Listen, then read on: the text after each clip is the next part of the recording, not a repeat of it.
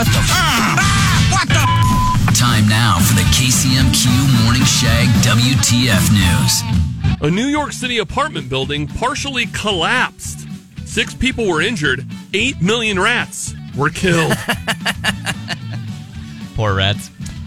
L.A. Chargers quarterback Justin Herbert is out for the rest of the season with a broken index finger, which is very sad news for both Charger fans in L.A. And finally, today is National Energy Conservation Day.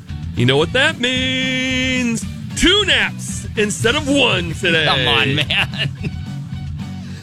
WTF News with B&H Well Drilling, Mid-Missouri's preferred well drilling company. Request an estimate, bhwelldrilling.com. Thanks for listening to the best of the KCMQ Morning Shag podcast. Oh my God, are you crazy? Hear more from Shags and Trevor weekday mornings on Classic Rock 96.7 KCMQ and KCMQ.com.